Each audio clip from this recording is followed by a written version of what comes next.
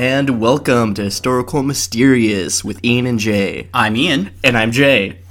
And how was your week, Jay? My week was fantastic. Easy going. I went out with some friends the other night. Did something productive and social for the first time in a good bit, so that was fun. How was your week? It's pretty good. Oh, and as a note, we have a previous guest host and my best friend here, Shandell. Say hi. Hello. And I'm sure, listeners who have listened to our show before, if you listen to our episode, you know her voice well. Familiar. How was your week? Tell us all about it. My week was good. It was a very, very busy week. I think I'm in the second week of school. So classes have been crazy. I'm an accountant major, so I'm kind of getting up there with, my junior level classes and hard homework assignments and all of that. A lot of math, I can assume.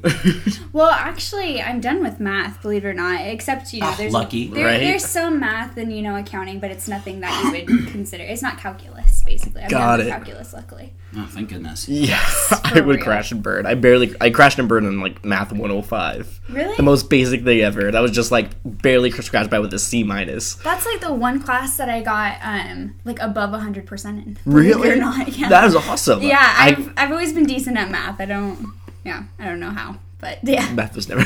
Yeah, math was never my strong suit either. I was more of an essay writer, history, English. No. I don't really like essay writing, honestly. I don't. I'm good with words. I'm very articulate. Yes, you are. Yes. But math and numbers, no. Math and numbers just make sense to me. When they started, I started to lose track of math when they started introducing numbers into it around middle school. Yeah. I checked out after that. I was done. Or that imaginary number shit. Imaginary? No, we're not doing it. You told me I couldn't have imaginary friends anymore, but I have to have imaginary numbers? No. No, ma'am. I'm out. All right. Well, that's okay. Busy with school. Yeah. How's your husband? He's good. He's busy with school also. Yeah, that's basically our life right now. Nothing. Well, you have to co-host special. another episode sometime. Yes. Yeah. Like during Christmas break or something. Or summer break. Or summer break. Yeah. Yeah. I don't know. Yeah. Summer break, I guess, Probably technically comes is sooner. Closer. Yeah. Or spring break. Yeah. Or spring break. There you go. Yeah. Spring Do you really break. want to devote that whole week to do a podcast episode, though? Well, we'll see. I may be going to Seattle Oh, if I do nice. that, yeah. Oh, yeah. We're in Pullman, Washington. Eastern Washington. So Seattle's not that far. Yeah. No. Is it 8 hours away? 8 hours? It's about 5. I thought it was Oh. 5 or it was 6. 3 or 4. Whoa. Whoa. I mean, How I'm used quick to are you driving driving? into Texas where the speed limit is 80 miles an hour. And it's a much bigger state. So. I've honestly only driven to Seattle once from here, and it was in the snow, so I think it probably did take 8 hours then. Oh, yeah. But Especially Yeah. on the pass. Yeah. Oh, It that's was terrifying. miserable. Yeah. No, yeah, I did it once, and it was in the sunshine and everything. It took me about 6 hours. At the end, when you get to Seattle, and you just met with a shit ton of traffic, and you're just like, I just want to get there. And it takes about an hour to get into actual Seattle itself, and you're like, I traveled all this way to wait at the gates of Seattle almost. I was just like, this is great. Man, with the population rising, I was just thinking about what it's going to be like in 10 years from now to travel to those big cities. Oh my goodness. Oh. An overnight endeavor. That's actually a fear that I have. I have a legit fear of population growth because it's growing exponentially. Oh, yeah. I don't know why anyone else doesn't have that fear. I don't know. I think everybody does kind of have it. It's just kind of an underlying thing, and it's also something that if you do delve into it too much, it gets kind of freaky, and so people don't really about it constantly. delve into it too much. And I think a lot of people think oh, I'm not going to be here in 100 something years, so they're like, I don't have to deal with that population growth. Their purview is very of the immediate. Yes, in the immediate future, Absolutely. Not the long run. I don't know. I don't even think of it as being that long of a run. I really think. Oh yeah, that too. 10 years, definitely. it's going to be Yep. insane. Oh yeah. Traffic, Oh. we need to have hover cars real soon, Right. so we can just Oh, absolutely. Speed over that shit, like in Fifth Element. Yeah. Well, actually, I've never watched Fifth Element. Oh my god! I didn't for a little bit either. Oh wait, neither of you seen Fifth Element? You showed it to me. I showed it to you. Yeah, that's right. Okay. Yeah. You haven't seen it? No, you gotta Oh show my it to god, me. Bruce Willis at his finest. Oh, okay. I mean, and Other than Die Hard. and Mila Jovovich. Not Mila Jovovich. Yes. Yeah, it's not Jovovich, it's Jovovich, I think. Right? You don't? I think Wait, so. I thought that was the one that Jim Carrey was in. No. What? There's a girl with blue hair and Jim Carrey. That is Eternal Sunshine of a Spotless Mind, and that's Kate Winslet. I don't know why I mixed those two together. And she has orange hair in The Fifth Element. Well, yeah, they both have discolored hair, so you just switched them. Yeah. It's like, oh, they have fucked up hair. That's all I know. That's all I know. Yeah. Does it have Kirsten Dunst? Yes? Okay, great. Anyway, also, speaking of which, for my week, since you guys asked. Yes. Yeah. No. I showed Jay this new Netflix movie, Open House. Yes. And it has the guy who's the main character from 13 Reasons Why. And he is the son of this mom, and they moved to this house that's up for sale, but they're living in it because they need a place to stay. I'm not going to give everything away. But it fucked me up. It was a good movie. It was scary. I showed Jay. It was good. What kind of scary? Like suspenseful or ghost or not ghost, crawlies? but thriller, scary. Not ghost though. You're thinking ghost the whole time. Slight spoiler alert, but it's not. Oh, I was thinking it was just someone had. Is that a spoiler? It's called Open House. You guys are. You didn't. I like how you're like, did I spoil it? And you hadn't said nothing. But anyway, and then also the same last night, right? You tried to show me The Disaster Artist. Yes, and but also Chandel, you told me. You saw it?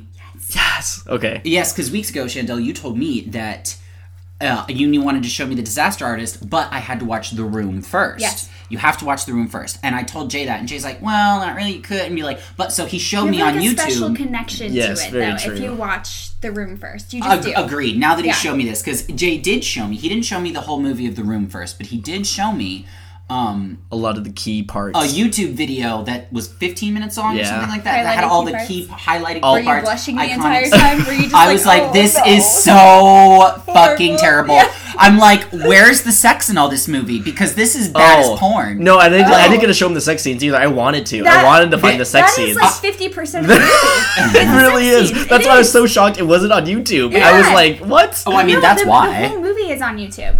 It just has like some Spanish subtitles or something, which you can get through. Like, that's phenomenal! Yeah, I showed my husband it right before we watched The Disaster Artist, and I found it on YouTube. By the way, that was me drinking red wine. Shandy brought it over, so yes, 19 Crimes is amazing red wine. Just so you guys know, especially when they're being committed in my stomach. Yeah. Can I have some more, please? Yes. Thank you. But anyway, long story short, he showed me these clips of The Room on YouTube, and it was just the most... Oh, sorry, I totally grazed your boob just now. Sorry. Oh, you're good.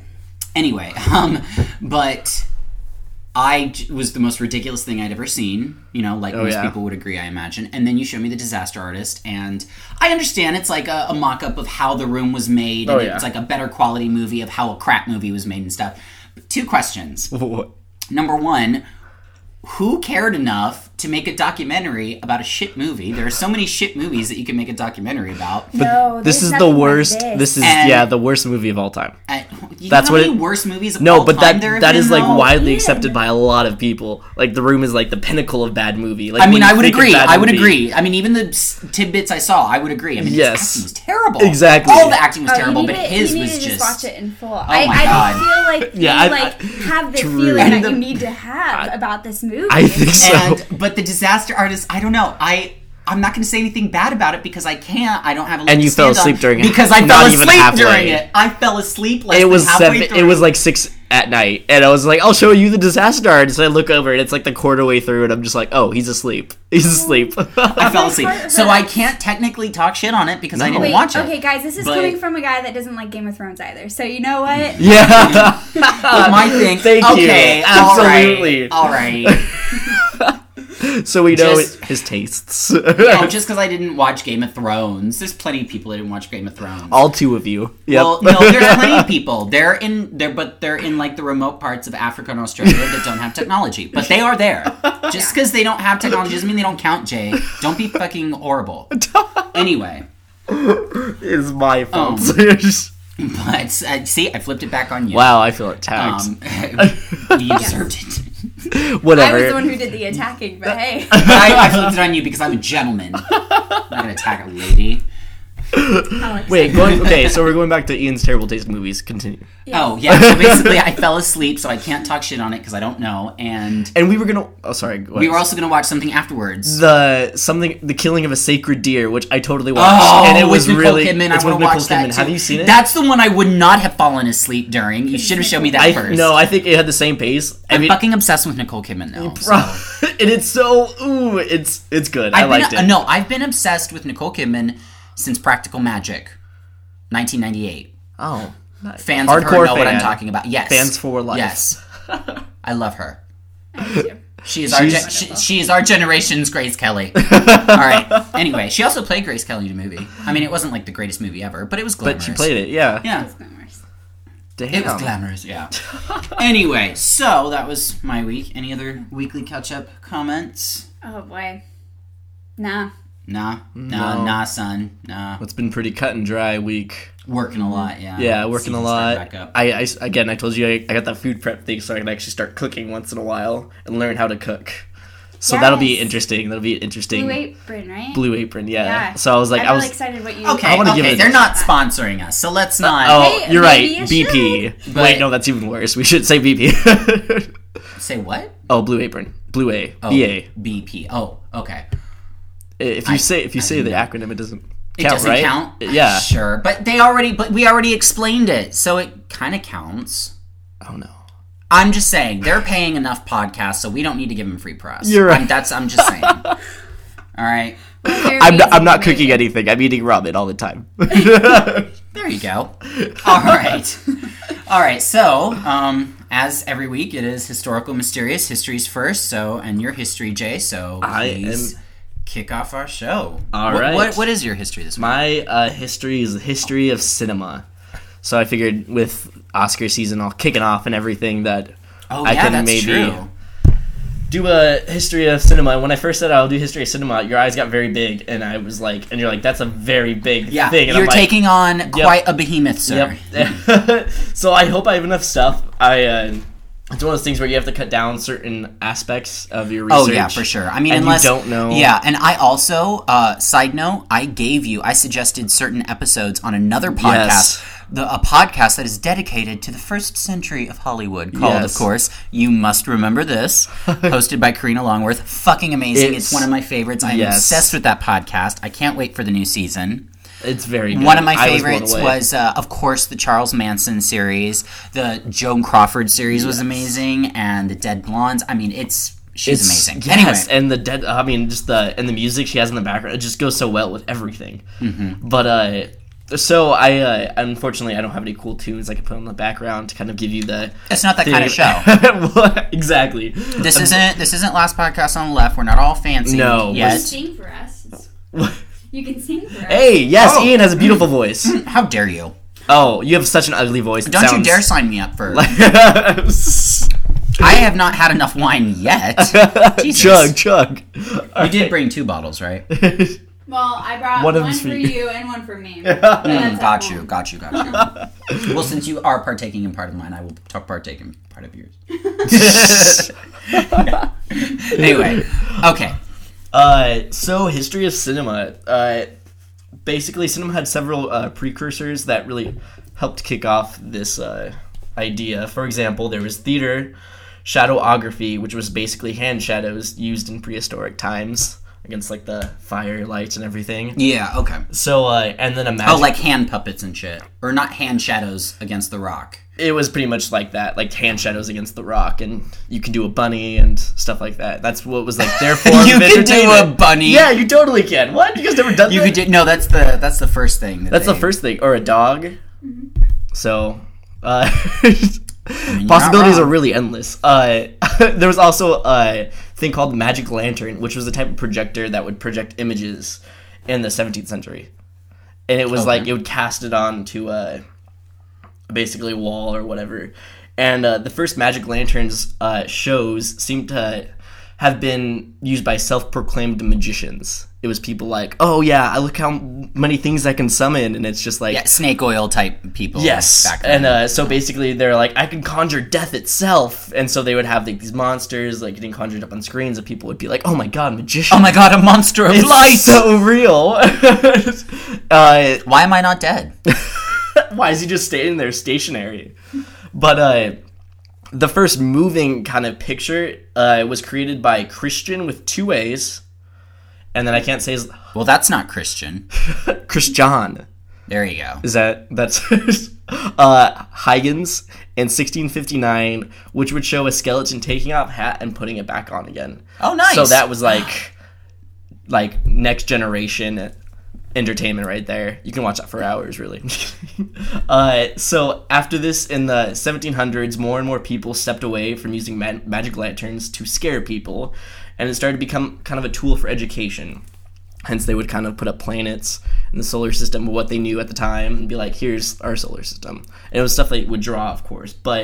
And so in the 19th century, the magic lantern technique evolved into including dissolving views that would help create dazzling effects for the time. So for an example, it would show like the weather, it would show snow falling, and it would be like just a picture of just snow falling, and that would be like you would see the motion of snow falling. Yeah, but it would be, of course, like kind of abrupt. It wasn't be like a smooth image, but it was like they transported choppy. Yeah, choppy kind of thing. Like the first bits of film. Exactly. Like those silent movies that are kind of jerky. Yes. Like before the 20s and the 19-teens, they were all like, right. And they're like moving super fast and jerky. Yep, exactly. And so we jump to the 1890s, and the horror aspect of the cinema was kind of gone. They kind of moved away from the magicians, monsters, and the demons, and death itself. And they kind of became traveling exhibits. And these exhibits would usually have a single scene that was about a minute long and usually showed normal life, a public event, or some sort of like slapstick comedy humor. And it would only be a minute long, but people would be enthralled by it. They would think that's the coolest thing. Because they'd never seen anything like that before. And it was just like, wow. This is way better than the newspaper. This is some witchcraft. No, there was no witchcraft. So basically... I mean, maybe. You never know. And of course... Right. And of course, these videos were black and white without sound. The exhibits became more and more popular, and to keep up the demand, cinema was created. Cinema. You almost said seminal. Seminal was created. Or semen. I don't know. That's a stretch, but yeah. One of the first permanent theaters to show only movies was called the Nickelodeon. Yeah. And I did not know that. I was just like, yeah, wow. You remember, you've seen Titanic, right? Yes. Remember when Rose is coming down the stairs when Jack was invited to the big fancy dinner after saving her life, and he like did this like gesture thing that she saw him do, and so he like laughs and goes like, "Oh, I saw that on a Nickelodeon once and always wanted to do it." And that was in 1912. Ah, connections. Yeah. I didn't. Okay, I don't remember that part, but now when you scroll back to it, I just remember when everybody was obsessed with that movie back in the 90s. No, it was a good movie. Yes, it was also a huge technological advancement at the time. That's also why it was. Didn't they spend more money on the actual movie itself than it took to build the Titanic? Actually, I don't know. I think I read that somewhere, but I don't quote me on that. I know that in 2006, Nicole Kidman was making $40 million a film. Around that, at least. I read that in an Italian newspaper when I was living in Italy. So, damn, if the Italians got it right, then. Foreign exchange. All right, sorry. Tangent upon tangents. Go on. But, so the Nickelodeon opened in Pittsburgh in 1905. It played several small films that would fill at least an hour and a half. And these short films... That's actually quite extensive for that time. Oh, yeah, but it would be a number of just short films, like, packed onto one reel. And, the short films would be changed out every week or so as audience became bored with it. And of course, it was still very popular. But one of like the most, not full-length films, but one of the films that kind of started it off was a French film that I think you guys probably heard of this, Trip to the Moon. I have, yeah. Yes, and it was basically like these people who took a trip to the moon. It was these astronauts or astronomers they used, and they found lunar. What was the words they used? Lunar inhabitants, and they captured one, and that was Moon People. Moon People, and it was very cool. It was on Netflix for a little bit. I don't know if it still is, but I remember I checked it out for for a tick, and it was pretty awesome. I mean, for its time, yeah, absolutely. And it actually shows like. And what year did that come out again? 1902. 1902. And it actually shows, and which is like the cover of this movie is like a spaceship landing on the moon, but the moon's a face, and it's in like the moon's eye. Yeah. And I know it's just such a well-known, right? It's so iconic that it's so associated with French too. Exactly. Like you see that and you're like, oh, that's a French moon. Yeah, I've heard that before. I don't know if that's like that's a wide French moon. No, I've heard that. Really? I don't know if that's like a wide thing, but it's like, oh, you see that image from the movie, and it's like associated with French and filmmaking. Oh, very cool. Okay, I didn't know that. Kind of like how Nosferatu is associated with wherever the fuck that was filmed. I can't remember if it was Romania or Latvia. I want to say Romania, or Germany. but I think maybe it was Germany. Germany. No. I can't remember. I want to say Romania because that's just a vampire place to me. It's a vampire place to me. It just sounds like vampires are located there. People in Romania listening to this are all like, that's fuck so... that guy. we hate Bram Stoker. All right. So in A Trip to the Moon, it was a silent film, but they used an orchestra to keep the audience enthralled.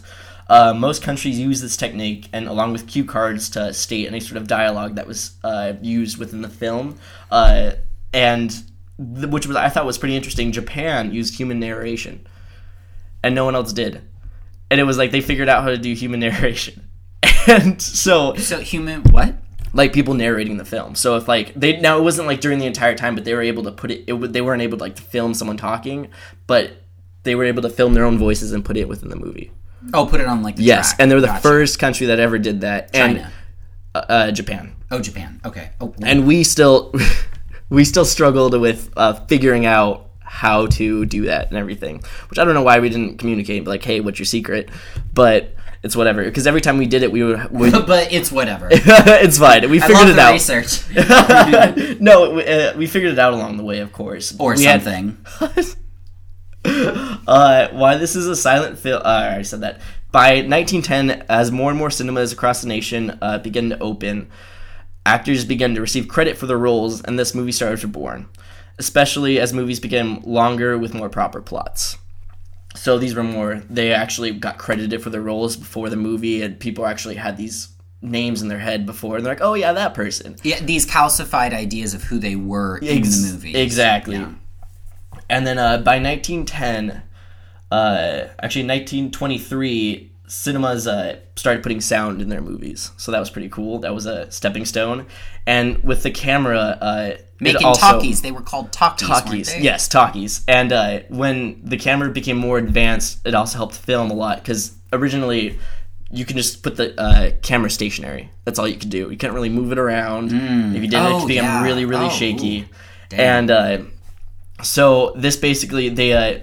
implemented an idea so they can move the camera a lot easier and do like panoramas, or they can pan over in the scene, and they don't have it's a lot less shaky. Fade to billowing curtains. Yes, and it became just a lot easier, and that's become like movies became a lot more evolved and a little more enthralling. Yes, and it had people follow along a lot better. And so with all of this like popularity and evolution in our film,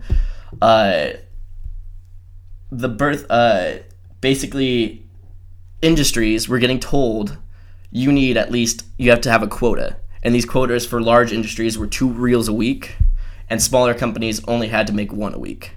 But this is how like booming our like film industry was. like studios or producers. Studios and producers, yeah. Okay. There's none that really is like around today. Unfortunately, they all kind of either changed their names. There was MGM was one of the original OG ones. But I couldn't find any other ones that were like today and still used. But in the early 20th century, before Hollywood was even a thing, the filmmaking capital was set to Fort Lee, New Jersey. And winter time, right? Yeah.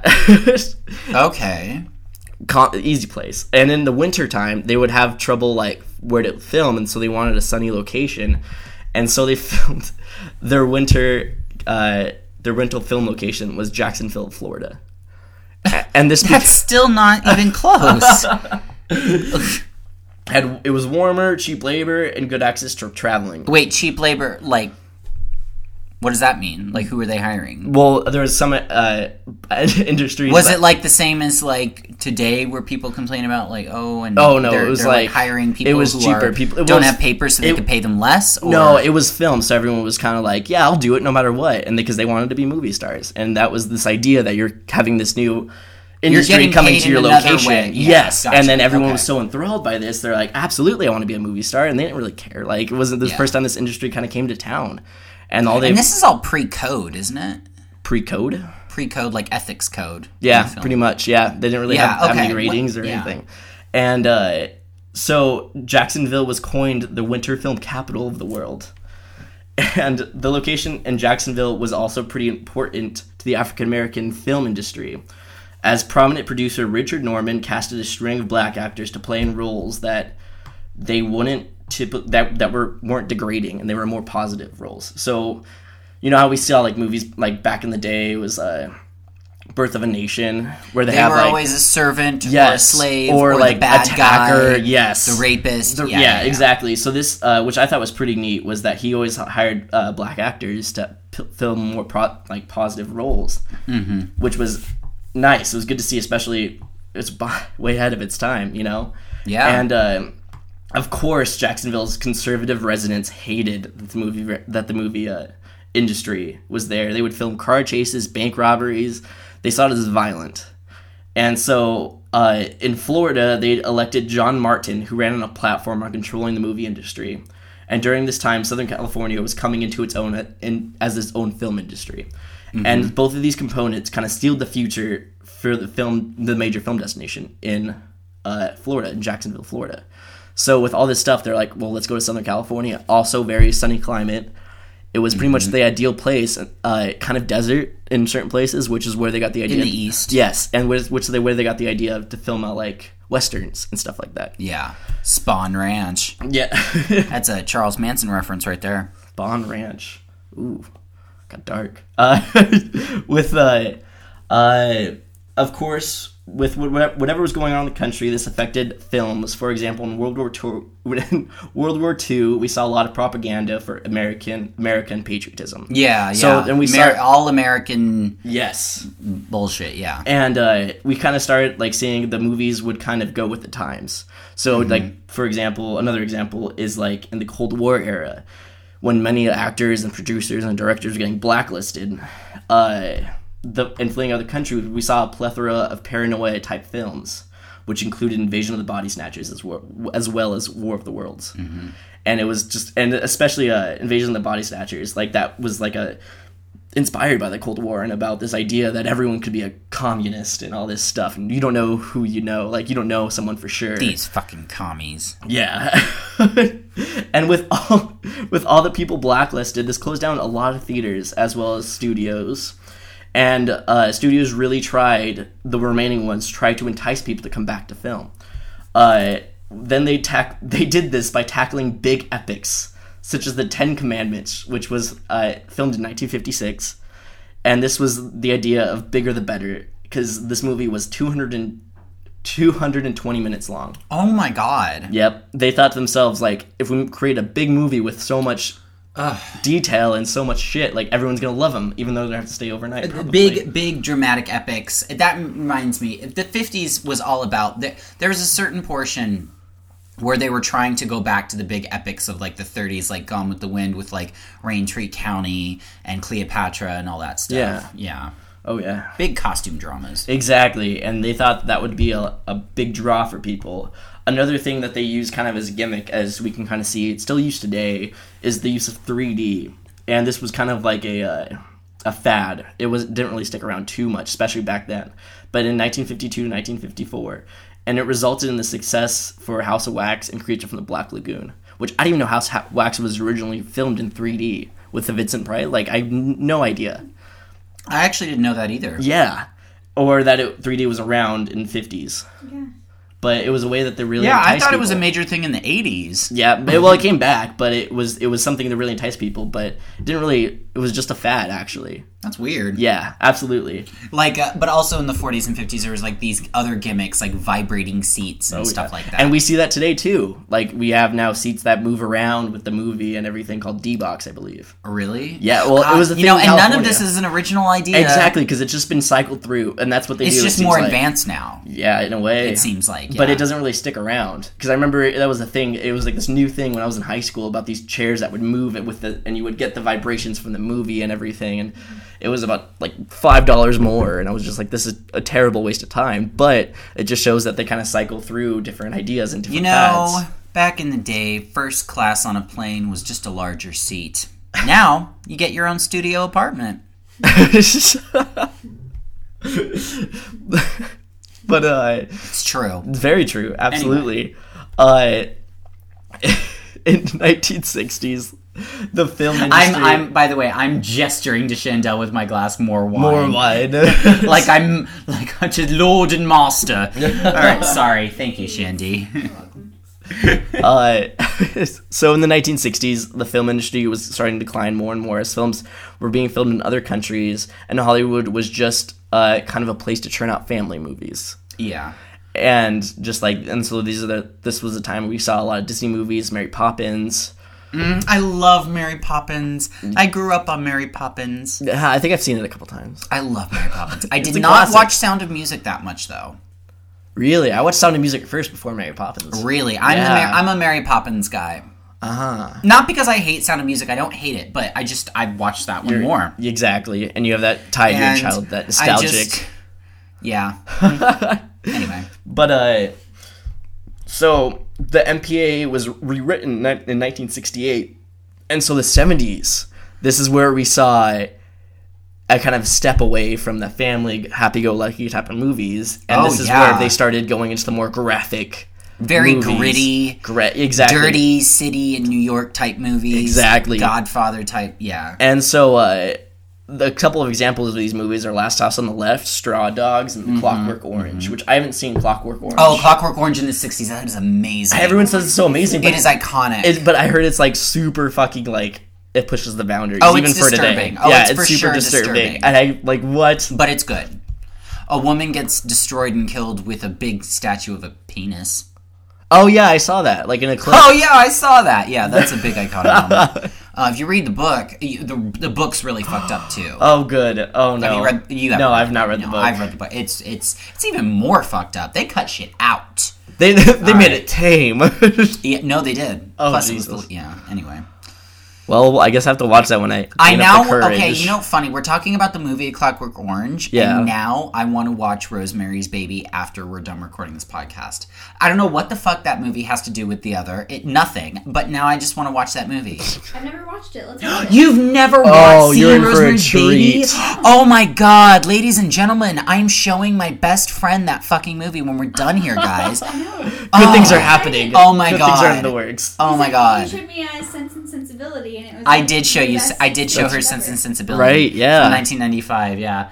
Good chick flick, period piece chick flick. Anyway. Shout out to that. Oh, that's awesome. Anyways, as more and more people came back to film, we started seeing a boom. Oh, no, you're totally good. What? We started seeing like a boom back in Hollywood, and more blockbusters came out. And Star Wars was one this kind of pinnacle film that changed how we marketed things and how we produced things. It wasn't as... Sorry, the reason I'm pointing at Shandy and I'm pointing at you is because you mentioned Star Wars. Chandel's husband is obsessed. Yeah. Oh my. We both love Star Wars. Wait, okay, how'd you... No, but he is about it. I don't want to get on... And how'd you guys like the last movie? Oh. Same. Okay, that's all I have to say. Same. Yeah, it wasn't... Was it kind of disappointing? It was very disappointing. Same. Okay, thank God. I love Luke so I know! much. And then he, was acting like a just rebellious teenager in that movie. And I was like, no, why did you do that to him? He digressed as a character rather than continued on. And it was very... I like the Is digress the right word? Digressed as I think regressed. Yeah. Okay, I like the way the movie kind of ended with him, though. Yeah. I don't want to spoil it. Exactly. I I didn't mind that so much, but everything leading up to it, I wasn't a fan of. No, it was okay. But yeah, sorry, I had to get that. No, that's fine. No, Chantel, tell them I got Christmas presents, of course, for both you and your husband. You got my DVD of Sense and Sensibility because I know you love that movie, and then I also got your husband what because he loves it so much. Salt and pepper shakers of R2D2 and the evil R2D2, which is called R2D. No, it's 4 R2, or whatever. I cannot remember. The black one. The black one. Yeah. Oh, that sounds bad. Okay, don't. I didn't know. Wow, Ian. But it's made of black metal. It's painted black, not white.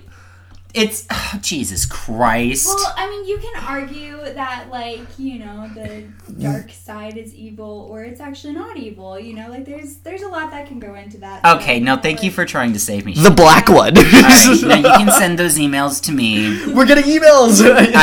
It's Ian at historicalmysterious@gmail.com. Historical with a Y instead of an I at the beginning. Wait, you say Ian? Historical Mysterious? I said historicalmysterious@gmail.com. Send those emails to me, Ian. Got if it. You have a problem with what I just said because you know what I'm saying. And if you don't know what I'm saying, then you're stupid. All right. Moving on. So it's basically more people came back to Hollywood. A lot more Hollywood kind of focused on, after Star Wars, they kind of focused on these big Hollywood blockbusters. So they produce these big movies in a smaller number so they can focus on them. Mm-hmm. And then they just had a large budget for marketing things and everything. So it was kind of a different direction that they used rather than churning out movies as much as they can, which is what we saw in a lot of disaster movies, such as like the Towering Inferno, the Poseidon Adventure. They're like, how about we just focus on these big blockbusters and then market them a whole shit ton, and then we'll get this whole, like, a lot of money for it. And that's what worked with Star Wars, and like, let's just keep doing this. So basically in the 1980s, the VCR was caught on, and it was very popular amongst audiences. And this is a big reason why the porn cinemas got closed down, was because VCRs, and people can actually watch VHS. I'm getting it in the mail. Right, they can watch their porn at home. Yeah. So I thought that was a little fun fact. They dig out in public because it's private. But so there wasn't a whole bunch that happened after that. Really, it was just basically same old. But I think what was interesting is what we see in Hollywood. We're kind of seeing they go through different transitionary phases, I guess. And I think we're seeing one now today where a lot of cinemas are losing money, and they don't. They have an idea of what it is. It's a lot of Hollywood going back to the idea of churning out as many movies as they can. It's not very good. It's not bringing in the type of... And people are catching on where it's like, you're going to give us a shit movie, I'm not going to spend the money. Shout out You're already charging, what, $12, $15 at a matinee? Exactly. No. And so that's why a lot of cinemas are suffering. And we also see that in streaming services are also taking a lot of... movies, because people are like, I'll just wait for it to come on Netflix. And they're creating their own shows and adding already existing shows. Exactly. And it's like, $15 a month, fuck yeah. Yep. I don't need to go anywhere. Exactly. And so this is, I guess, as like what I learned after like watching learning about all this history of theaters and everything, is that we're definitely going through that kind of phase again, and we may see maybe a better outcome in it, or we may see a lot more of like, hey, we have 3D films or something, some sort of gimmicky stuff of things, and bullshit. I don't know which way it'll go, but it'll be interesting to see, I guess. But yeah, that's pretty much as concise as a history as I can get. There's a whole bunch of other stuff. No, a whole bunch. Oh my lord. Yeah. But that was pretty much my consensus. Well, that's really good. That's, I mean, to put it in the amount of time, 20, almost 30 minutes, I mean, that's... But really yeah, good. I didn't make it as concise as possible. People, if I like left some stuff out, they're like, "Hey, you didn't bring up this." Hey, you didn't. My bad. Well, Ian would be the main audience for that, though. He'll definitely point out. Right. In cinema. Exactly. Oh. That's his area. Oh yeah. Well, I brought up some shit, but I didn't want to, outdo you. No. This is a podcast about information. That's okay. All right. Well, that was awesome. Yes. Awesome history. Yes. On to mystery. And since I'm mystery this week, I will go on and mystify your asses. Oh. Well, this week I decided... Well, I had two topics. Well, I have two topics. Had two topics.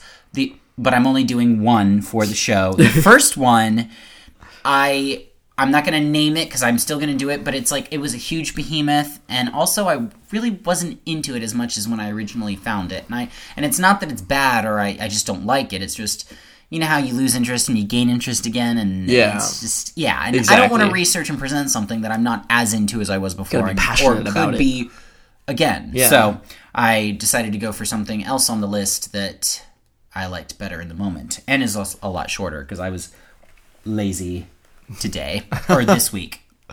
And I am doing the Baltic Sea Anomaly. Ooh, sounds mysterious. Dun dun. Why is it Law and Order with you every time? Is it? But the Baltic Sea Anomaly, and if you know the Baltic Sea is between Sweden and a few other Eastern European countries, including Latvia and others. Yeah. Okay. It's up there. And I will just start. In June of 2011, in the center of the Bothnian Sea, around the northern portion of the Baltic Sea, on the ocean floor, lies a large structure that was discovered by a man named Peter Lindberg and Dennis Asberg. And they were both explorers, as well as, I guess you could call... I don't call them pillagers. That might sound a little insulting, but salvagers, if you will, of wrecks, shipwrecks, and fallen things. You know, they discover different things on the ocean floor. They specifically specialize in finding old alcoholic beverages, like in barrels or glass bottles, I guess, and old artifacts, you know. Got it. These are the kind of people that inadvertently discover, you know, stuff on the bottom floor with, besides old shipwrecks, the things in them, you know. That sounds like the best job. I was literally just thinking that. Yeah. Listening to this other podcast I really like, I like the NPR, I think it's an NPR podcast or something, the Stuff You Missed in History class. They did a Unearthed. That's not NPR. Oh, that's not NPR? No, what is it? It's because stuff is like... Oh, How Stuff Works. Yeah, How Stuff Works. Sorry, like thank you. It's the How Stuff Works network. Got it. I don't know why I thought NPR. Well, they kind of sound a little like... Maybe a little. Similar to NPR, kind of. Yeah. But they're part of the How Stuff Works network, and they have these series called Unearthed, and they talked about... one shipwreck that had some salvaged items from it was a trunk that was full of dresses. Oh, wow. Beautiful, elaborate dresses. So obviously there was like a grand lady that was traveling on this ship and all her stuff, and it sank. And so and because it was in such a cold area and in these trunks, it was very well preserved. So they were able to lay them out, and you could see even different parts of the artifacts and stuff. It was really cool. It just kind of reminded me, these are kind of like those people, but maybe a little bit more casual. I don't know. Okay. But they also had a team of divers called, and I like this name, Ocean X. Nice. Right? Sounds like an elite crew. It does. They weren't. No, they might have been. I don't know. I don't mean to cast aspersions, but whatever. They were the diving team that were along with them when they made the discovery. And these shipwrecks, alcohol... Dennis Asberg himself specifically made the discovery with sonar, and he said, quote, to a news station later, "There is a mountain. It could be 20 to 25 meters tall with a canyon in the middle of it, and below it a lot of loose rocks." Oh. So this large single structure on top of a whole bunch of small rocks. You know, that's pretty peculiar in and of itself. He also said, quote, "There is also what seems to be a trail behind it, about 1,000 feet long and as wide as the anomaly itself, about 200 feet. There is another trail that also leads to another object."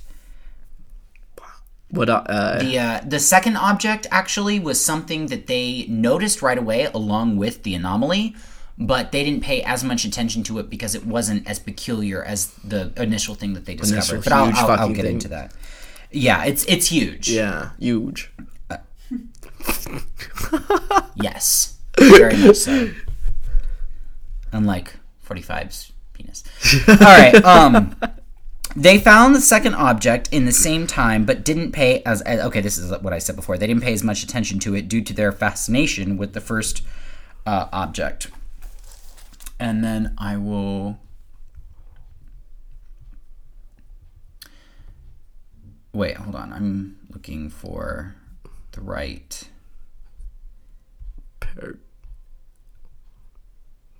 All right, never mind. Okay, I was on like a page. Picture? Did you get a show or something? No, it wasn't a picture. Well, I'll show you pictures here in a minute. Hell yeah. I was looking for a specific quote on my screen, but it wasn't that much of an important one, and I was like, fuck it. So, page turn. Oh, yeah, I have handwritten notes, and I'm referring to my computer, because, like I said, I procrastinated and whatever. Okay, so the reason this anomaly is so fascinating is because it is a large disc, or mushroom-like disc, because it's rounded all around. Got it. So it's kind of in the shape of like a flat stone that you would skip across a river or something. Oh. But it's perfectly round, and it's huge. What? And it looks like... Okay, so I wrote it here. It basically looks a lot like the Millennium Falcon from Star Wars. What? You know what? I'm going to show it to you right now. That is so cool. This is the point where I show you pictures. Picture time. Baltic Sea anomaly. And they have like the actual picture of the disc itself. Yeah. Well, some images. What? And this picture will be going on your Instagram, right? Yes. Perfect. Well, I don't know which one yet, but yeah. Okay. So here's pictures of it for you guys here in the studio. That does look like the Millennium Falcon. That seriously does. That's so cool. What? I wish Han Solo was in there. I would hope not, though. Now, some of these images are illustrations, but this right here is the sonar image. Wow. Maybe And look he's at just that. frozen. That's true. Yeah. It's between the second and third movie. But okay, so now let's step back a minute. Let's remember we've only explored about 5% of all of our oceans. So there's plenty of room to discover new shit. This really shouldn't be as surprising as we all see it as. Although I mean, the Millennium Falcon. I know. He's like, it's casual. It's just the Millennium Falcon. But, so it's perfectly plausible, that we would be discovering new things all the time. I mean, after all, we're constantly discovering, newfangled creatures down there, like, weird octopi with a million teeth and bioluminescent lobsters and shit. I don't like any of that. Have you ever seen the blobfish? Yes. Oh, ugliest blobfish. They look so sad. Ugliest fucking fish. I would be sad too if I looked like that. It's like someone hurt them. All of them. It would hurt. It would hurt. You're so ugly. It hurts. I need to be down here in the depths in the dark because nobody needs to see this. They're so weird. I need to be down here or at a Walmart. Anyway. But anyway, long story short, so it's not amazing that we discovered something new. Basically. Yeah. But what is interesting is the type of discovery this time. Not a new creature to add to the species list or a shipwreck of centuries past containing forgotten treasures, but a 26-foot tall, apparently stone disc that is rounded all around, like I said, like a mushroom or something like that, and has... Yeah, still rounded all around like a flying saucer, which there's more on that, with extremely straight lines and grooves with small holes and domes that are perfectly round, and a perfectly cut rectangle on one side with smooth edges, as well as what seems to be a staircase on one of its sides. Yeah, this doesn't look like it's... I mean, if it was all some geological thing... That's the rectangle cut out. That's the little staircase. Yeah, that's amazing. That's one of the little domes on top. And it's like perfectly round. It's I know. It feels like if this is not... this is something man-made, it has to be. Of course, as you might imagine, this gave way to many conspiracy theories regarding different governments, private organizations, and yet again... aliens. There were, this podcast should really just be called Historical Mysterious, the podcast about aliens. Because I swear to God, every other episode I'm bringing up fucking aliens. Well, I just bring up dead people, so I mean, we all have a podcast about fucking dead people and aliens. What's up? When things are unexplained, of course, the next thing to go to is aliens. I'd say so. There were also reports from Lindbergh and different dive teams that claimed any electrical device, like a cell phone, ceased to function properly or at all whilst over the anomaly. But when ventured approximately 200 feet away, all devices seemed to work again. Wow, and it's like a set thing for everyone. And when crossing over it again, all devices malfunctioned until across and away from it. I don't like that. I don't like that at all. So that's a little odd. That's a little terrifying. Strange. Why is that happening? But regardless of all this hoopla, In all actual fact, there are actually several areas where devices malfunction, and the sonar equipment Lindbergh's team used was not properly wired or functioning adequately. Samples taken by divers were given to a geologist that works for Stockholm University by the name of Volker Bruchert, or Bruchert. I'm going to go with Bruchert. And he stated, let me find it real quick. Nope, not that one. Let me find what he said. Damn. Anticipation's killing me. It's killing me, too.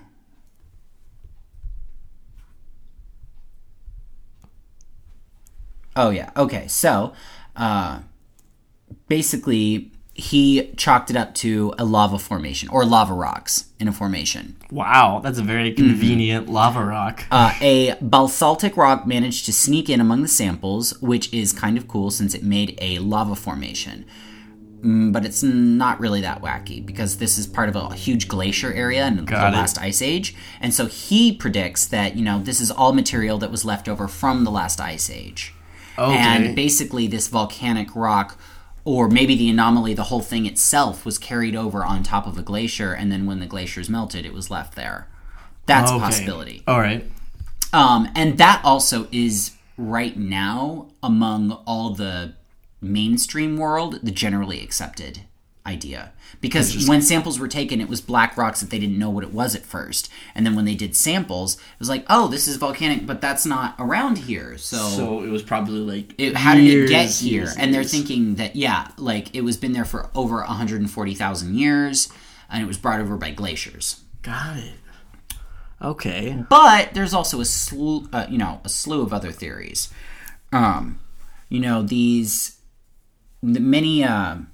Many people that are, in the conspiracy theory circles say something like an analogous to these are the explanations that are more scientific, that are more of the mainstream. Sorry. Okay.